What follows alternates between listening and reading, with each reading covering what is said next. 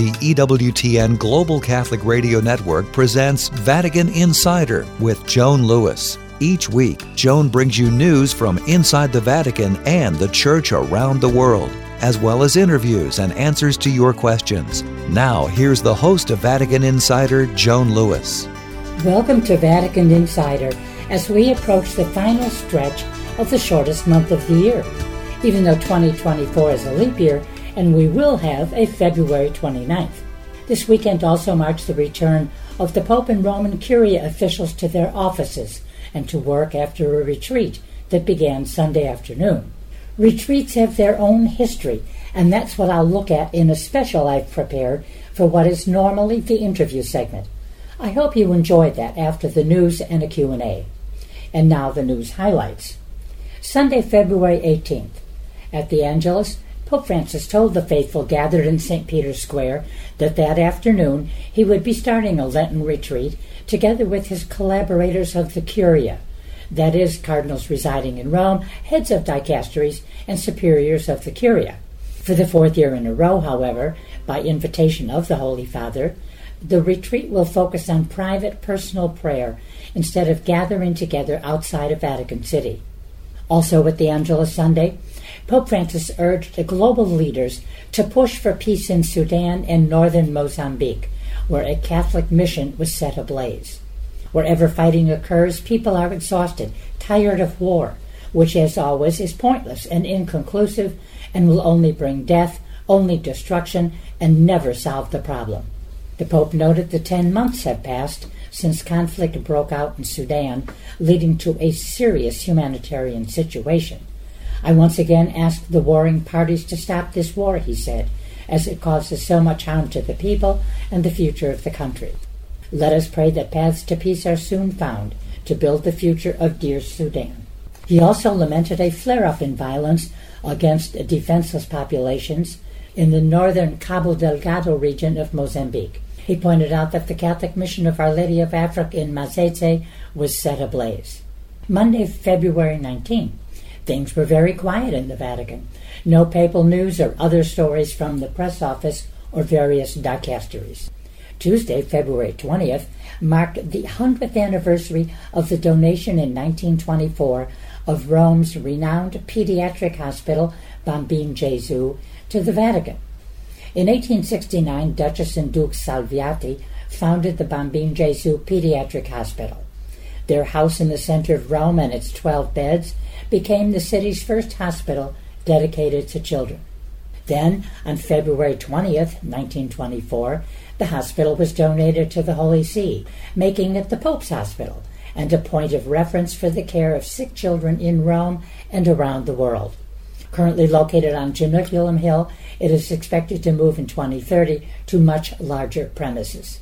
Before the donation to the Holy See, 33,000 children had already been hospitalized at the Bambin Gesù. It had already faced numerous emergencies, including the aftermath of an earthquake in Avenzano in 1915, in which 420 children were admitted, and the Spanish flu epidemic during the Great War in 1918, during which 300 children were hospitalized. The first pope to visit was Pope John XXIII in 1958, followed by Pope Paul VI in 1968, John Paul II in 1979, Benedict XVI in 2005, and Pope Francis in 2017. The Bambin Gesù Hospital is now the largest pediatric polyclinic and research center in Europe and is linked to major international centers in the field. More than 30% of admissions involve patients from outside the region, while 14% are foreign nationals. By 2023, 18,000 children with rare diseases had been treated and looked after. Wednesday, February 21st. Because of the papal retreat, there was no general audience, but there was other news. The Vatican announced that 3 Vatican cardinals had written a letter to the bishops of Germany calling on them to cancel a planned vote on a, quote, synodal committee and to post further decisions pending talks between the German Bishops' Conference and the Roman Curia.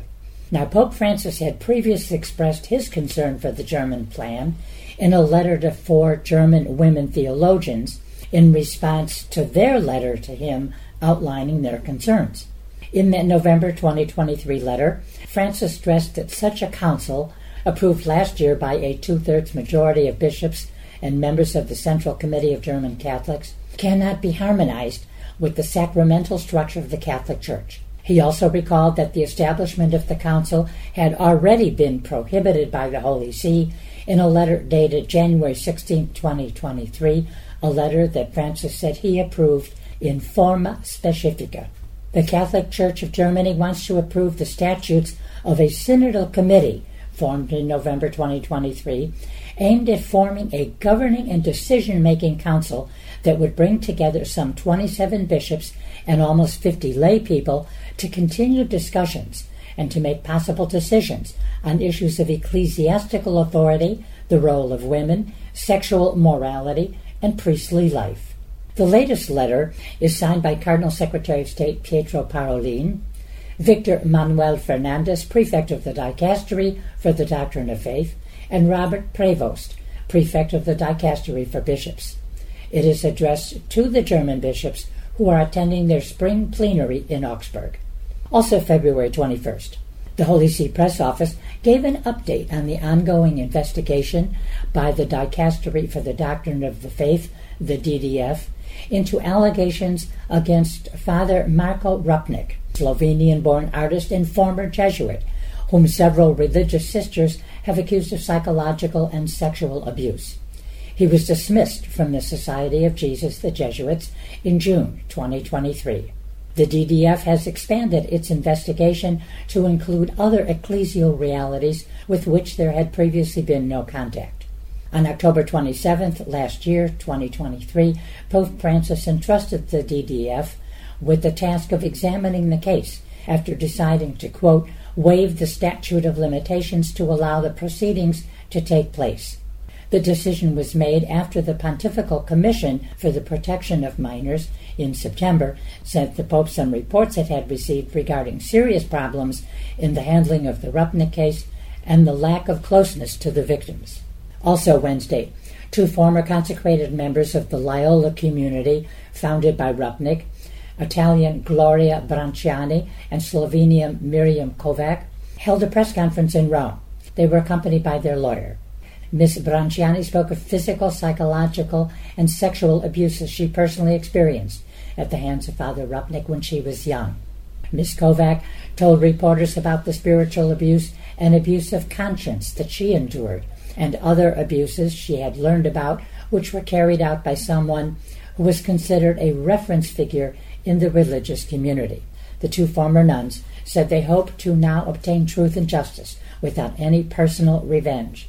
I have forgiven myself, and I have forgiven Rupnik, said Branciani, reiterating her hope that the truth and the wrong suffered may be recognized. Thursday, February 22nd. February 22nd is the annual feast of the Chair of Peter, and the Vatican Basilica celebrates in a big way. Well, why February 22nd?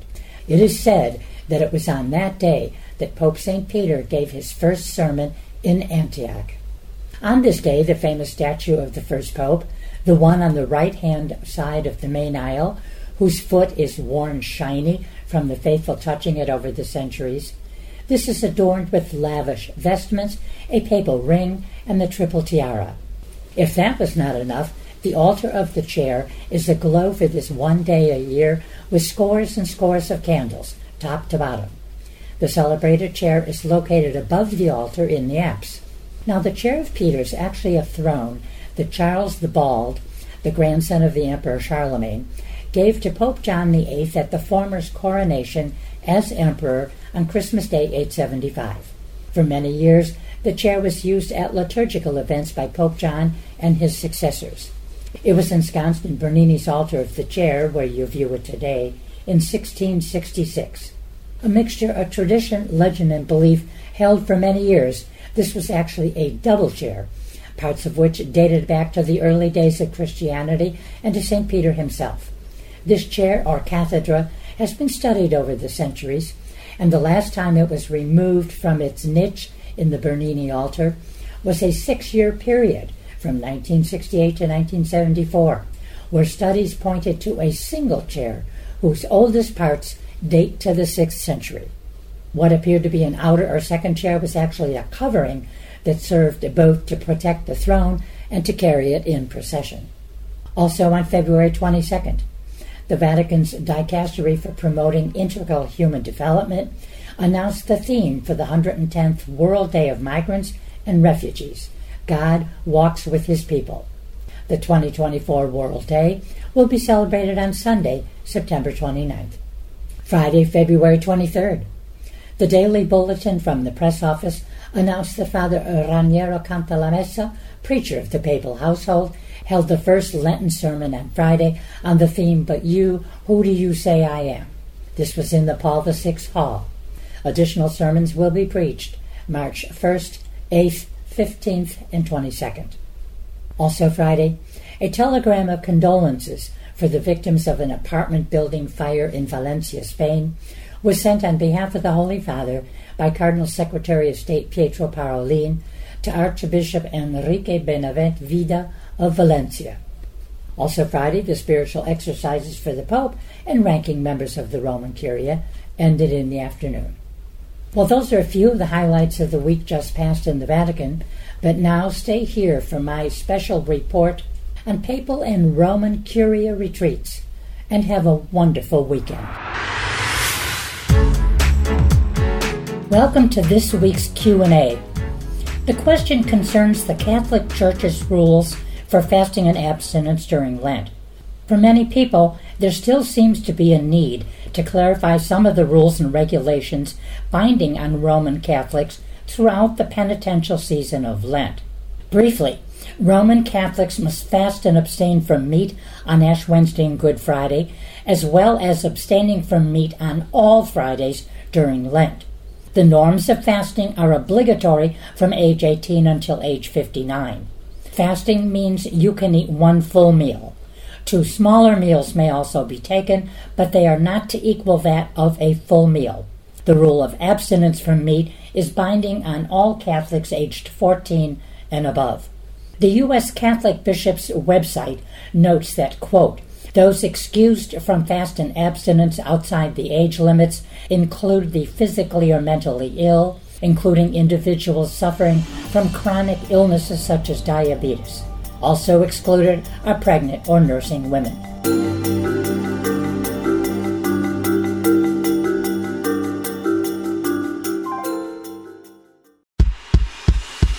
EWTN, helping people grow in their love and understanding of God. I come from a family of 16. Ryan, Micah, Levi, Caleb, Noah, Titus, Timothy, Josiah, Elisha, Becca, Emma, Bethany, Hannah, Grace, Ruth, Christiana. I was really encouraged when I was listening to your radio station, and I just think everything you were saying was absolutely true. And I just thought I should call in and let you know that. And that there's still hope out there. How many times have you heard it said that the church has been weak and ineffective? G.K. Chesterton says the church has been so powerful and effective that it colored even the things that it had not hoped to influence, and changed its enemies as well as its friends. It affects everything it touches. It inspires a life-changing love in its friends and a self-destructive hatred in its enemies. Its enemies will do everything to destroy it, and they end up destroying everything except the church. The Catholic Church, says Chesterton, has endured for 2,000 years, and the world within the church has been more lucid, more level-headed, more reasonable in its hopes, more healthy in its instincts, more humorous and cheerful in the face of fate and death than all the world outside. Spend more time with the Apostle of Common Sense. Visit chesterton.org for more information. Welcome back to Vatican Insider. Here's Joan Lewis. Welcome to Vatican Insider at the end of a fairly quiet week at the Vatican, as Pope Francis and ranking members of the Roman Curia were on their annual Lenten retreat. However, they are not together, as they have been in the past, at a retreat center outside of Rome, but on private individual retreats, with days dedicated to prayer and reflection. The Pope announced the retreat at the Angelus on February 18th. Curia retreats have an interesting history, and that's why I've prepared this special segment for Vatican Insider. On Monday, January 16th, the press office announced that, quote, the Pope had invited all cardinals residing in Rome, heads of dicasteries, and superiors of the Roman Curia to take the week for prayer. The report said the Holy Father urged top officials of the Roman Curia to experience in a personal way a period of spiritual exercises. To facilitate this, he requested them to suspend their work activities and engage in prayer from the afternoon of Sunday, the 18th of February, to the afternoon of Friday, the 23rd. Papal activities, including the Wednesday general audience on February 21st, were all suspended. This is the fourth year in a row that the Pope and Curial officials did individual retreats. The retreat scheduled for 2020 brought all the ranking officials to a reach outside of Rome to the retreat house, but Francis had a very bad cold, and that kept him from participating in that retreat. And then, of course, there were two COVID-related years, 2021 and 2022, in which everyone, including the Holy Father, followed individual retreat programs. They did so again last year, and as you just heard, this year. Now, these officials had previously spent retreat weeks in Aricia at the Divine Master Retreat Center, as they had been doing since 2014, when Pope Francis inaugurated the idea of a retreat outside Vatican City. Now, annual retreats for the Pope and Roman Curia trace their origins to Pope Pius XI, the former Cardinal Achille Ratti, Archbishop of Milan, who was elected to the papacy on February the 6th, 1922, taking the name Pius XI. He died on February 10th, 1939.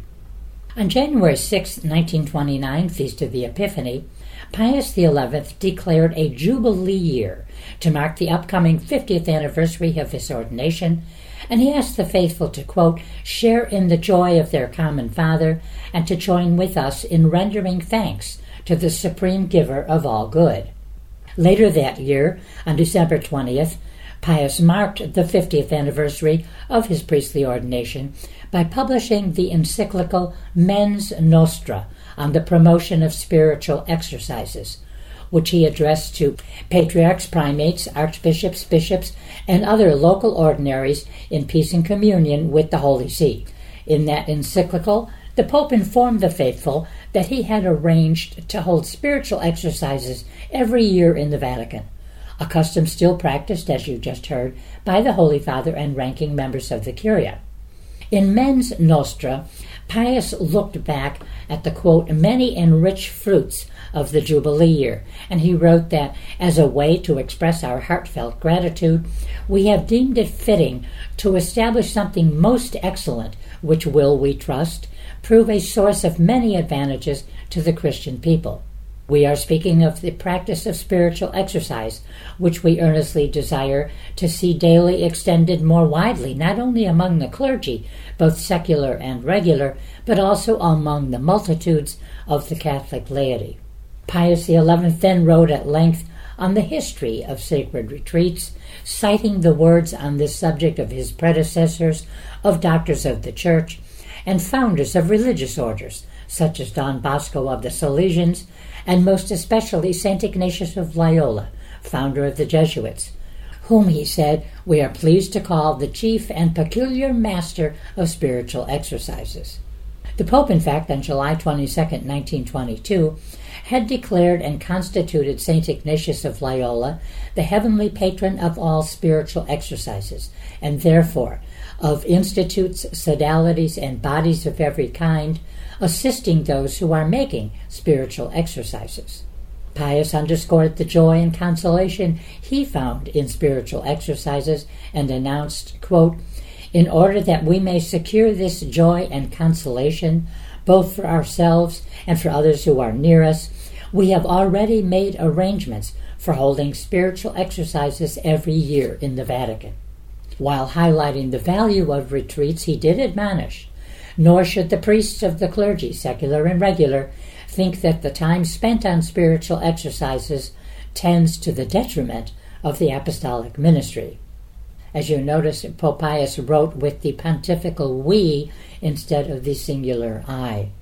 Now, retreats were initially held the first week of Advent, but eventually, under Pope Paul VI, that was changed to the first full week of Lent. Moving up to present times, it was Pope Francis who, in 2014, decided that the customary spiritual exercises should take place outside of Vatican City. On March 3, 2014, less than a week before he was to take the ranking officials and head out of town, Pope Francis said these occasions should renew the faith of participants, transforming their ministry and their relationships with others. Those who live a retreat in an authentic way, he said, experience the attraction and fascination of God, and they return renewed and transfigured in their daily lives, their ministry, and their relationships. He was addressing an Italian federation of spiritual directors and those who run retreat houses throughout the country, offering Christians space and time to listen intensely to the Word of God in silence and prayer. Pope Francis and senior members of the Roman Curia were scheduled to hold their annual Lenten retreat March 9th to 14th. The Vatican had announced on October, rather than holding the daily Lenten prayers and meditations in the Vatican, Pope Francis decided the retreat would be at the Pauline Fathers Retreat and Conference Center in Aricia, a town about 20 miles southeast of Rome. At that time, the Vatican Press Office distributed copies of the 20th annotation from the spiritual exercises of St. Ignatius of Loyola, the founder of the Jesuits. The note encouraged people making a retreat to leave their home, their office, and quote all earthly care, to concentrate only on their prayer and meditation. The Pope at that time chose Monsignor Angelo De Donatis, a popular spiritual director and pastor of a parish in the center of Rome, to direct the 2014 retreat. De Donatis is now the Cardinal Vicar of the Diocese of Rome. At the end of that first retreat outside the Vatican, according to Vatican Radio, Pope Francis, speaking on behalf of the cardinals, bishops, and other Vatican officials, thanked Monsignor De Donatis, comparing his preaching to the good seed of the Word of God. Francis said the good seed that we carry back home will grow and produce fruit with the rain that the Lord will send. While thanking God for the seed and the rain, the Pope said they should also thank the sower. Speaking in a lighter tone, Pope Francis urged Monsignor De Donatis to pray for the retreatants, whom he regarded as, quote, the syndicate of believers, saying we are all sinners, but we all need the desire to follow Jesus more closely, without losing hope in his promise and without losing a sense of humor. In an interview published March 5, 2014, Pope Francis said he thought it was necessary to give the annual retreat more importance. Everyone has a right to spend 5 days in silence and meditation, he said, but when the retreat was at the Vatican, many of the participants would listen to the talks, then go back to their offices and work. Ansa News Agency had noted that Pope Francis was spending the first anniversary of his election as pontiff engaged in spiritual exercises at a Lenten retreat near Rome. Ansa said that the former Archbishop of Buenos Aires had shunned perks and pomps since being elected, and he repeatedly called for a poor church, earning plaudits for attempting to follow the example set by St. Francis of Assisi, whose name he took as Pope. In 2020, Pope Francis had a cold and therefore did not join his Curia collaborators at the Aricia Retreat House, but he did write a letter to the Jesuit retreat master, Father Pietro Bovati. In it, he extended his prayer and blessings to the retreat director and to the Roman Curia. I am accompanying you from here, he wrote. I will do the exercises in my room, following Father Bovati's preaching, to whom I extend my gratitude. I pray for you, please pray for me. Father Bovati, the secretary of the Pontifical Biblical Commission, gave his first reflection that first Sunday evening, introducing the theme, The Bush Was on Fire, the encounter between God and man in light of the book of Exodus, the Gospel of Matthew, and the prayer of the Psalms. It was Pope St. Paul VI who moved the annual meditations from Advent to Lent. He was also the first pope to select non-Italians to preach the spiritual exercises. He notably invited a young cardinal from Poland to lead the Lenten retreat, Cardinal Karol Wojtyła, who preached in 1976, Christ, a Sign of Contradiction. and this was a mere 2 years before he was elected Pope.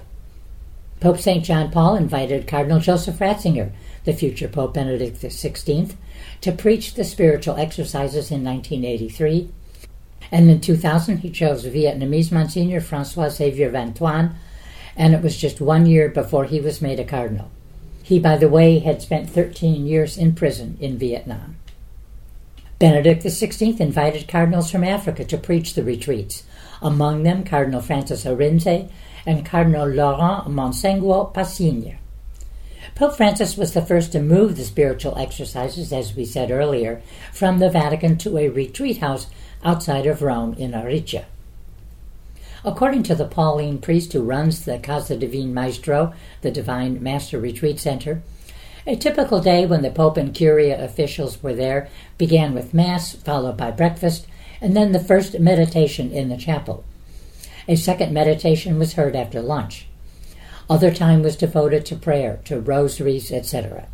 The retreat house also offered internet access, so dicastery heads who wished to do some work during the week could do so. 2020 was the last time they were all together in Aricia, with the exception of Pope Francis, who, as I said earlier, had had a bad cold. In both 2021 and 2022, due to the ongoing COVID-19 pandemic, the Holy Father asked curial officials to make their own arrangements, withdrawing in prayer during the first week of Lent. 2023 and this year, 2024, were again personal private retreats. By the way, though not in Lent, Pope Francis was a retreat master himself in 2016 during the extraordinary Jubilee of Mercy.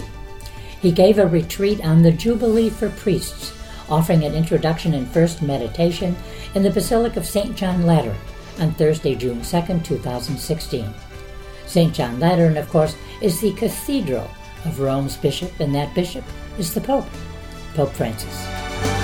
For more information on these stories, or to check out Joan's blog and to ask her a question, go to EWTN.com. That's EWTN.com. Thanks for listening to Vatican Insider on the EWTN Global Catholic Radio Network.